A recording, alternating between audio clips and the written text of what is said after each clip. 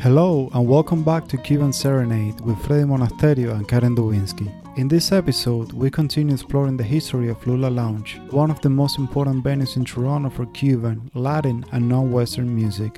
As we heard in part 1, Lula emerged from two Toronto venues. One was the Cerveceria, the College Street sports bar, which packed the house with the energetic sounds of traditional Cuban music played by Claudio Congo and later Son H. Lula also inherited the more eclectic artistic scene created by Jose Neves and Jose Ortega in their Federal Street apartments. This was a slightly different, more Latino world than what had been percolating since the 1980s on Queen Street at the Bamboo, or even at Harborfront as Derek Andrews was programming world music performers with beer company funding. Tracy Jenkins, one of Lula's artistic directors, remembers going to the Bamboo occasionally, and there was some overlap in audiences. Billy Bryans, former drummer with the Parachute Club, we spoke about him a few episodes ago, provided an important bridge between these musical scenes. But once Lula was established, the community supporting it exploded. It also began attracting music and people beyond Latin America, as well as Cubans directly from Cuba itself. In this episode, we'll also consider the importance of dance at Lula. We had the privilege of hearing about Lula's history directly from Jose Ortega, one of the founders and artistic directors. When we opened up as Lula, it was kind of like this, all of these people started showing up in these bands, so we were getting to know, one, that there was more bands than we realized.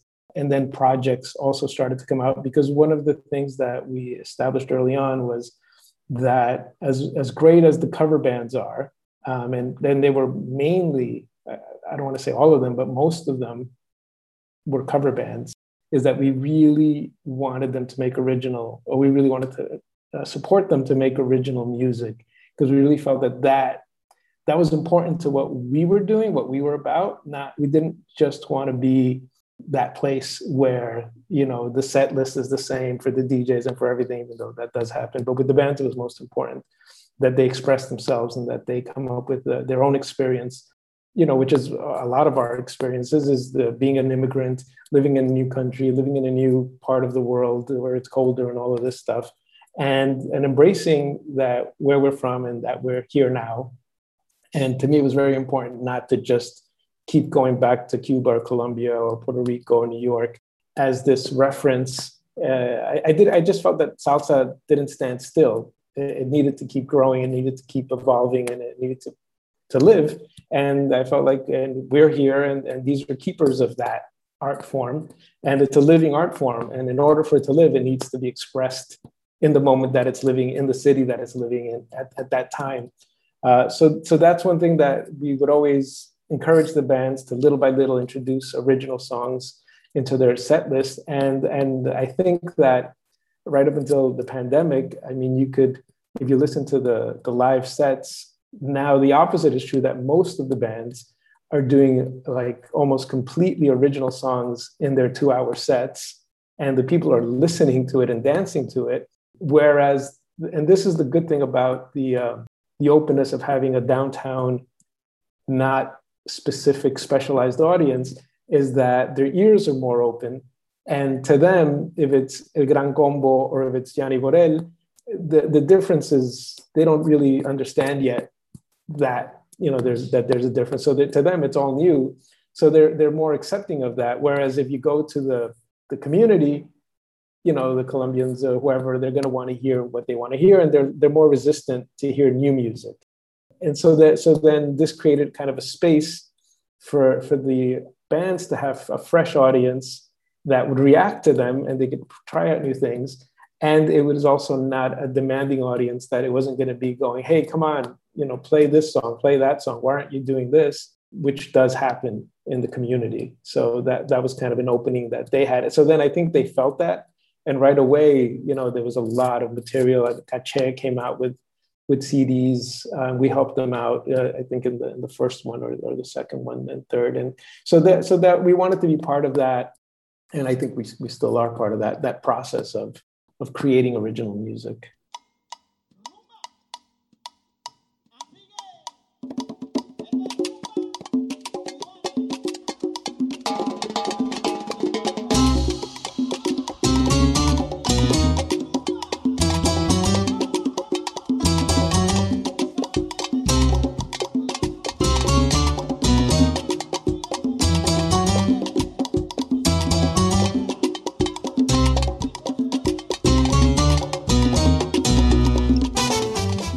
Musicians like Luis Orbegoso saw the potential offered by Lula immediately.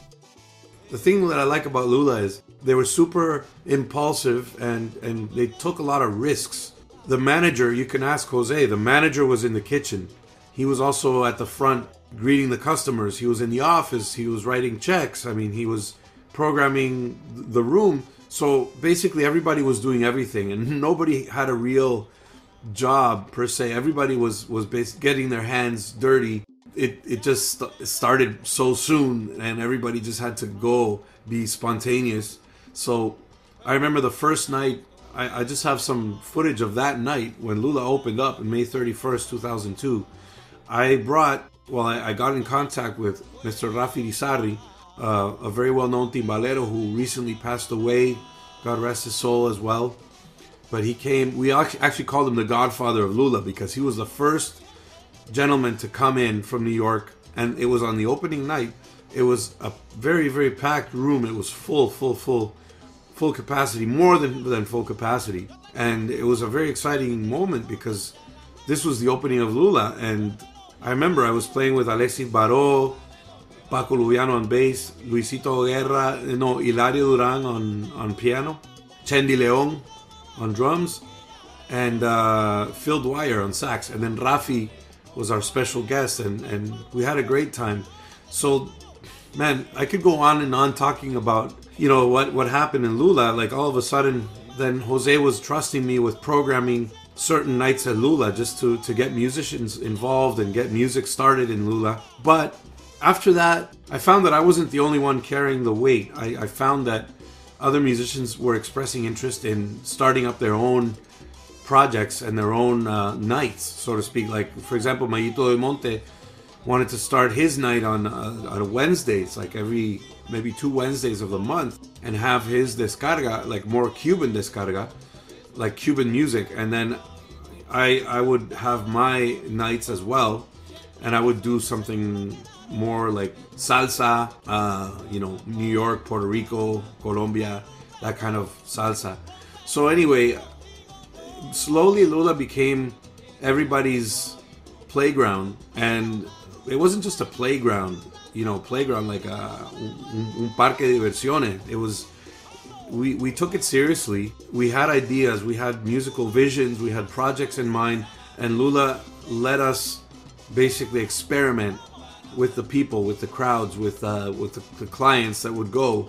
And if they liked it, then Lula would keep hiring us. For example, Caché basically was around before Lula opened, but as soon as they opened, they began to play at Lula. They had a really good fan base, and Lula was generating a lot of revenue because of Caché. So Caché was practically playing at Lula every weekend for maybe a year and a half, 2 years. Every weekend, Caché, especially Saturday nights, And then from then on, Lula just kept growing. More people, Brazilians started hearing about Lula.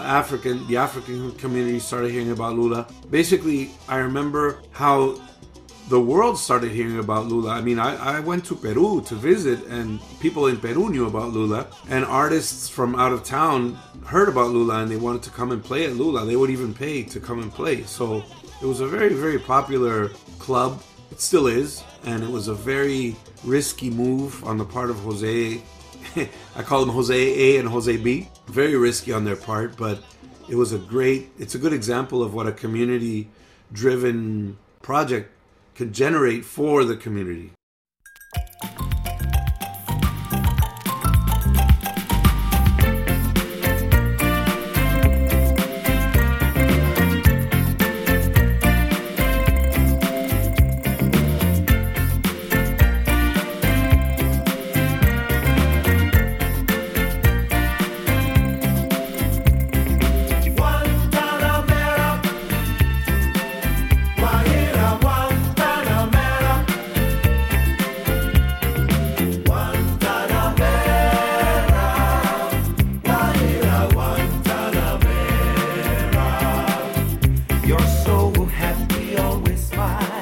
Clive Walker is a Toronto-based cultural critic and writer who's been writing about Toronto's reggae music scene for many years.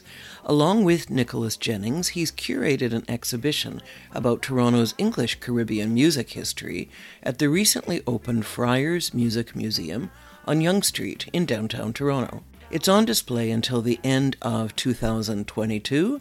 We highly recommend a visit. We spoke with him recently about English and Spanish-speaking Caribbean musical connections in Toronto, and he too praised Lula's open-minded approach to programming. No, Lula is that's an area of that has to be really looked at very closely, because I really have a serious affection and affinity for Lula because of how they program in there, and because of, obviously everybody knows that it's a Latin, it's kind of, that's at the foundation of it, but it's not, segregationist or any way. They're pretty open to who they bring in, and they try to invite all kinds of collaboration and all kinds of experimentation and those kinds of things, which is really up my alley. And so, it's always been a pleasure being in there. It's a lovely space, and I've seen some great concerts in there. Lula also began to attract Cuban musicians directly from Cuba as well, becoming, as Jose Ortega describes it, a home base to Cubans recently arrived in the country. And as more and more Cuban musicians arrived, their impact on the Toronto music world was felt far beyond Lula itself. But when Café Cubano arrived was when the Cuban movement started in earnest, in a whole different level. And they were with Valentín y Los del Caribe, a band that I guess was touring, doing the summer tour circuit. And it was Gianni Borel, Betancourt, Roberto Linares, a few other percussionists, and maybe even, I don't know how many of them, but that was almost like this meteor that hit Toronto. Before that, we had Hilario Duran, Luis Mario Ochoa, different, not the timba thing, Joaquin Hidalgo. So he did a thing, I think it was called the Lula Cuban All-Stars. So that was one of the previous to Havana Norte. And so that was more of I guess the Cubans that were here already and more established, like Alberto, but the Cubans that have been here a long time. And then Café Cubano arrived, and Betancourt came over with that project, the Café Cubano project, which had this heavy timba, horn, energy, sexy thing that was like, what is this? What is this thing? Because they came raw from Cuba, right? They were touring. So before that, we didn't really have, and the other guys like the David Reyes and Alexi Baró, and those guys, they were more on the jazz side. So they had a different vibe. But these guys were barrio, they were there. They were doing the thing. So they came in and they just blew it up. They really, like, the crowd loved them. And the trumpet players would go in front of the stage and, do like a charanga varera thing, moving their hips. And, it was a little dirty. It was a little bit of everything. And then, so they were doing an interesting thing though, because they were doing timba, but they were also playing a lot of Gran Combo and Oscar de Leon things. So they were kind of pleasing the ears of the traditional crowd, but bringing in this hard driving Cuban sound. And they kind of they played it really, really well. And out of that project came Roberto Linares' project, grew out of that. Gianni Borel's project grew out of that. Well, Masa was part of them also. So then Masa's Charanga. And because we created this Friday nights Cuban thing, it was kind of like a space to say, okay, this is where, because the audience, even though they were open, timba still scared people or turned people away, because they're like, okay, why are these solos going on forever? And what is this? And the song is 15 minutes long and it never ends. And I don't know where to stop dancing. And so we thought, okay, we need a space so that people know what they're getting before they come in. So then we left the other stuff on Saturday nights. And then we dedicated the space for the Cubans to kind of develop all of that. And each one, Café Cubano has still been a strong band. Papi Osco came in through that. So this whole other generation of Cubans came, they coalesced really quickly, and then they kind of influenced the whole scene. And what started more as an isolated thing started to those musicians started playing in the other bands and vice versa a little bit. And then the musicianship throughout all the bands started to go up, and the showmanship started to go up because they had raised the bar quite a bit. I mean, I really think, I've thought about this, that had that not happened, had we not had the Cubanismo defectors and the Valentin defectors, there's like two different groups at slightly different times, but close together. I think maybe Lula could not have sustained artistically or creatively, because with the energy that was in Toronto, I mean, it was good and it was going places, but it really needed those ideas and that talent to come in and kind of give the whole scene a rebirth. And it was enough of them that it made a difference. It made a big difference. So I really think it's hard to imagine our own path without that having happened at some point in our history. And so then we were able to get behind, Telmari coming in and Roberto Linares' album, which was amazing. And, he was just cooking that up on his own. And so he actually made the CD, and I was pushing him to make a concert band to put it on the stage, because he had made the CD, recorded with, the people he knew and did it how he wanted to, but it wasn't really a concert concept. So it was kind of like that show grew out of out of his own project and kind of being pushed to be a band leader, which is hard. So he actually couldn't keep doing it, because it is a very demanding thing to be a band leader.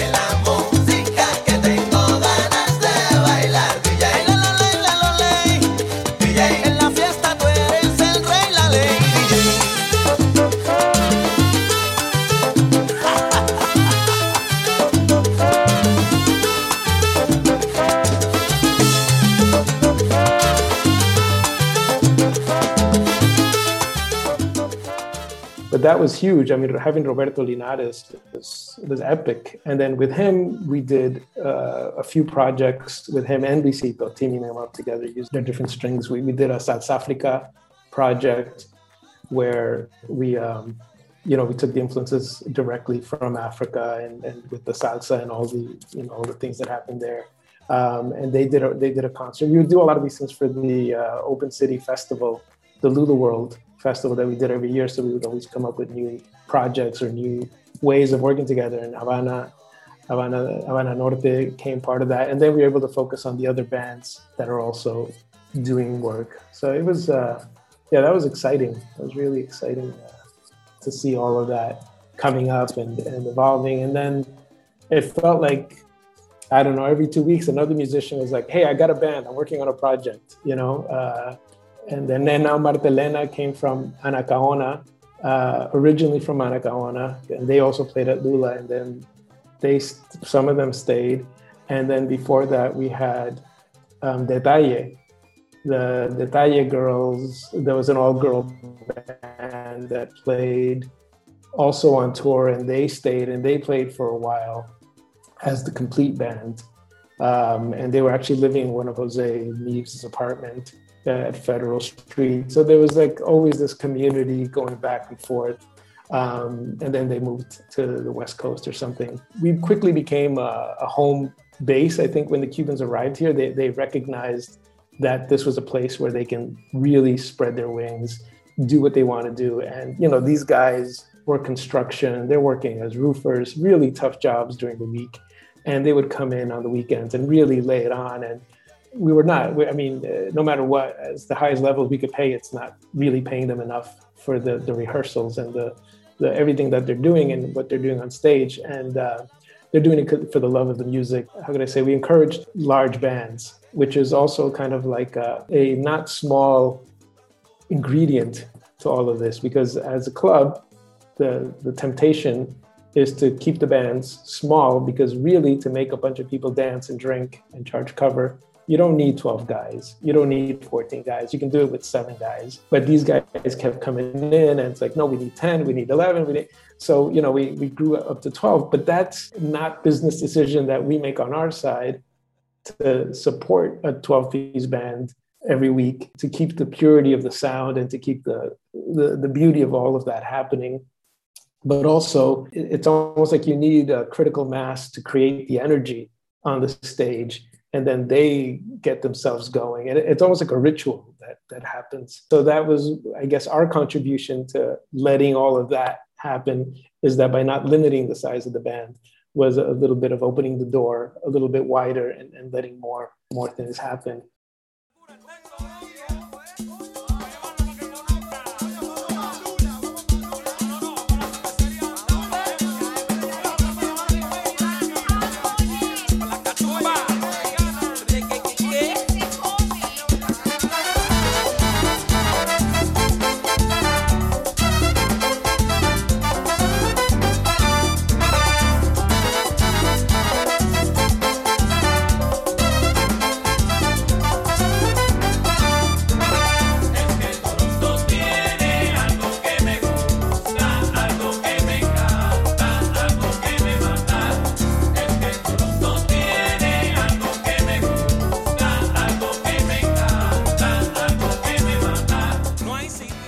Lula is a beautiful space with an elaborate tropical vibe that comes just to the edge of kitschy irony. In the middle of the elevated tables and banquettes is a large dance floor, which is also one of the keys to its success.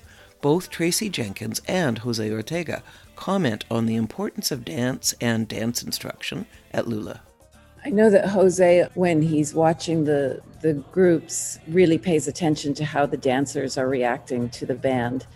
And if a band isn't getting people on the dance floor, then there's something that needs to be looked at. Like the dancers, by watching to see how people are responding through dance, it tells you something about the band. Because we had a rotation of different dance instructors doing our Friday and Saturday lessons. So every Friday and Saturday would begin with a dance lesson.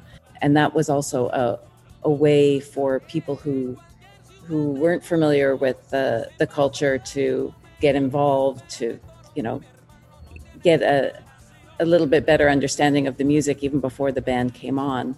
And that has been, I think, a large part of what helped to keep helped the Fridays and Saturdays, because people would come to have dinner, do a dance lesson, even if they hadn't any other or previous experience dancing. It was kind of an icebreaker. And Lula seems to me different from a lot of other Latin clubs that we've seen in the city, because although people come to dance and there's always some amazing dancers, who blow your mind, the moves that they can make, there's also always a lot of people just watching and moving from side to side, or people line dancing at the front together as this mass of people, less than partner dancing. So at the front, you'll have the people, doing the line dancing in this choreography that kind of gets passed from person to person.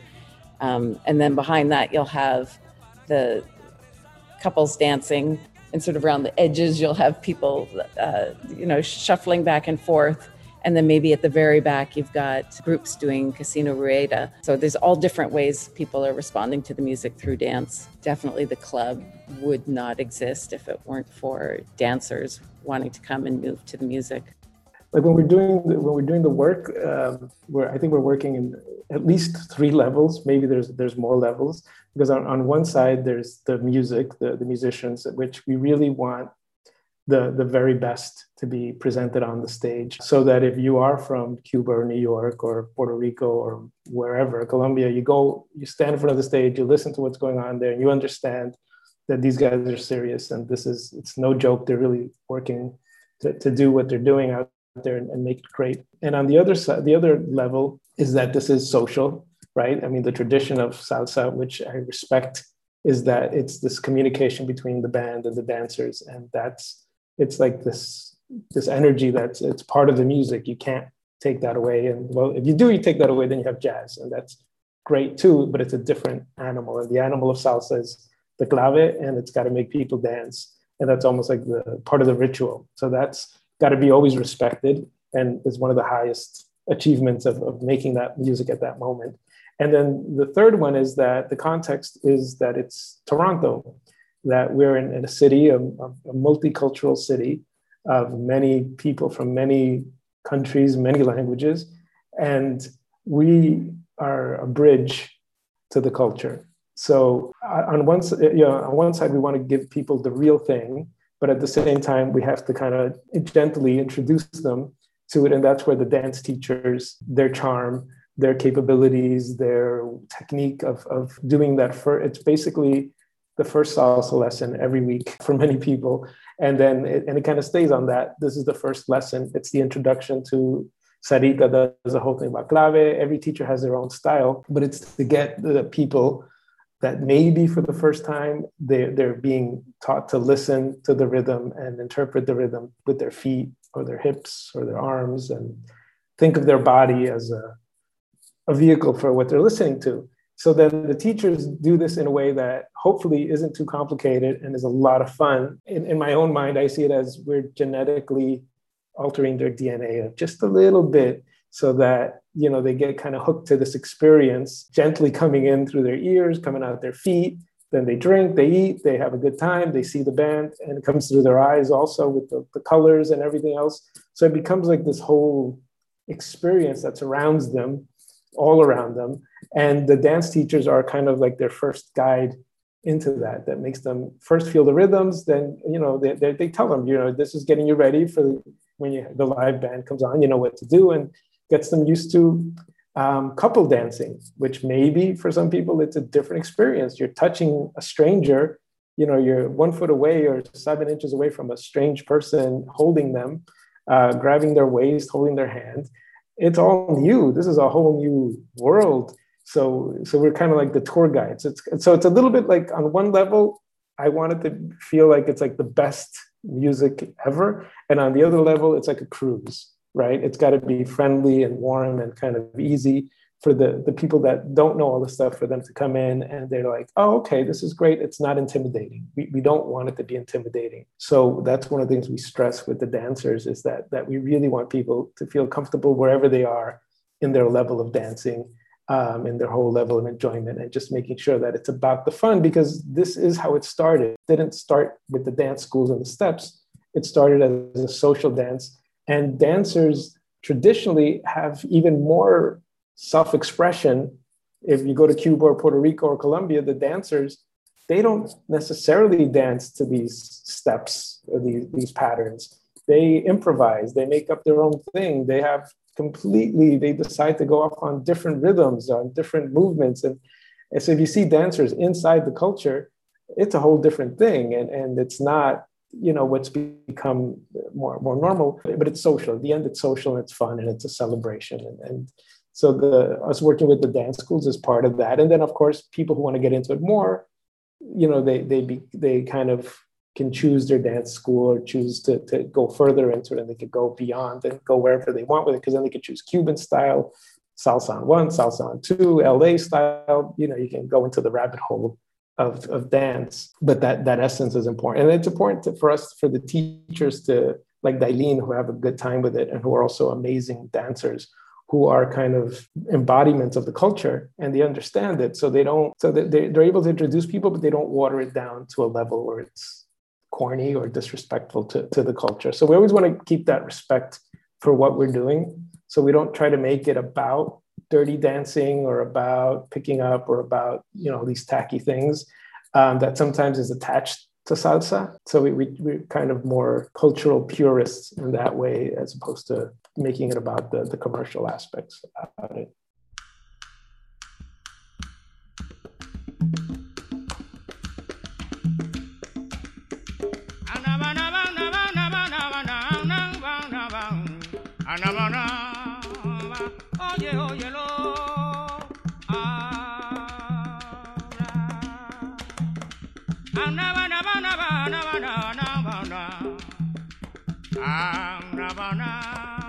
Oye, oye, óyelo. Consuélate como yo, que yo también tuve un amor y lo perdí. Y por eso digo ahora.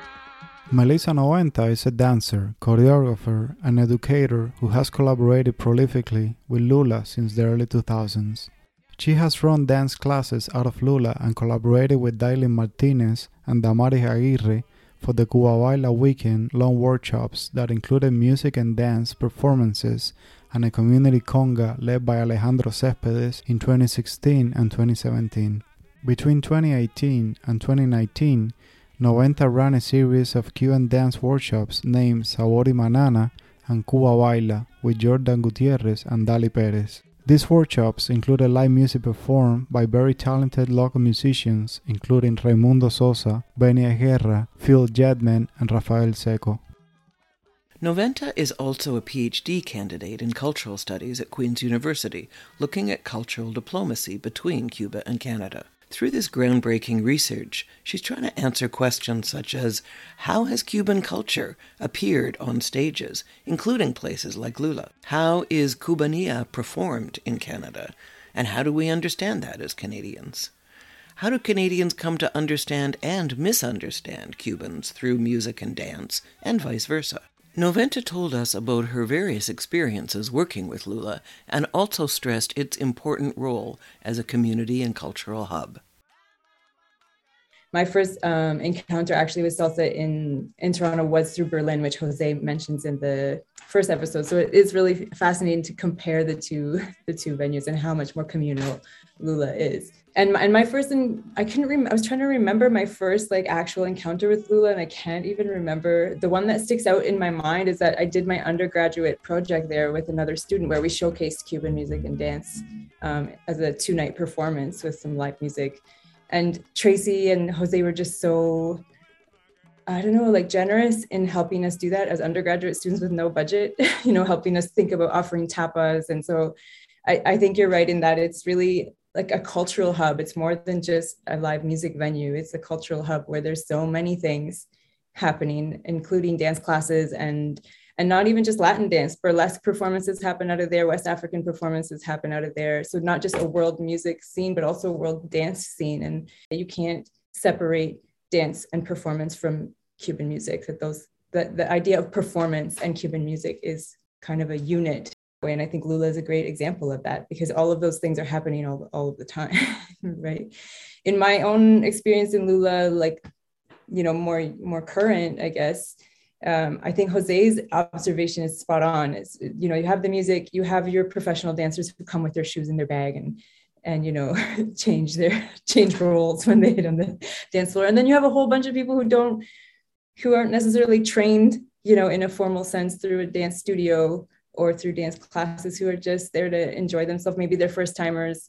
And so you'll have an experienced dancer with a novice dancer, or you'll have street dancers dancing together. And certainly as Cuban dancers have begun to, conglomerate there in greater numbers, you also get sort of a whole show that happens outside of, like, in a very impromptu way. Like, it's very common for dancers to jump on stage with the musicians and interact with them that way, which also is a whole other experience of dance and music for, let's say, non-Cuban, non-Latino, non-musically oriented people, maybe non-performance oriented people who are not necessarily used to the audience interaction with performance in that way, where we're sort of used to sitting in our seats and like, can we clap now? This is a much more interactive experience on all your senses. Vamos, mi gente, con la clave.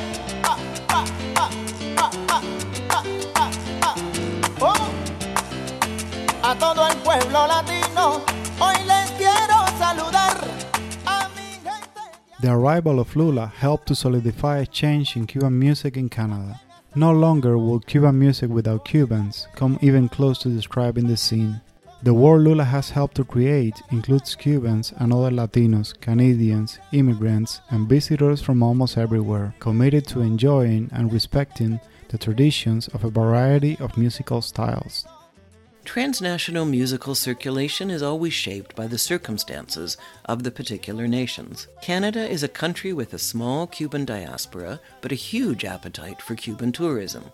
Over 1 million Canadians visit the island annually. Evidence of that can be found on the dance floor of Lula every night, where white Canadians with memories of Veradero vacations block out the winter scene outside while they learn new dance moves. But Lula emerges from the collective talent and sophisticated artistic vision of Latinos in Toronto, people who have, for 20 years, sustained a place where dislocated communities of Cubans make their way through Canada's particular blend of affection, exoticism, racism, and consumerism. Next up, we move our story out of Toronto to northern BC, where we talk to veteran Cuban singer-songwriter Alex Cuba, who recently added a Grammy win to his long list of awards. Hasta pronto.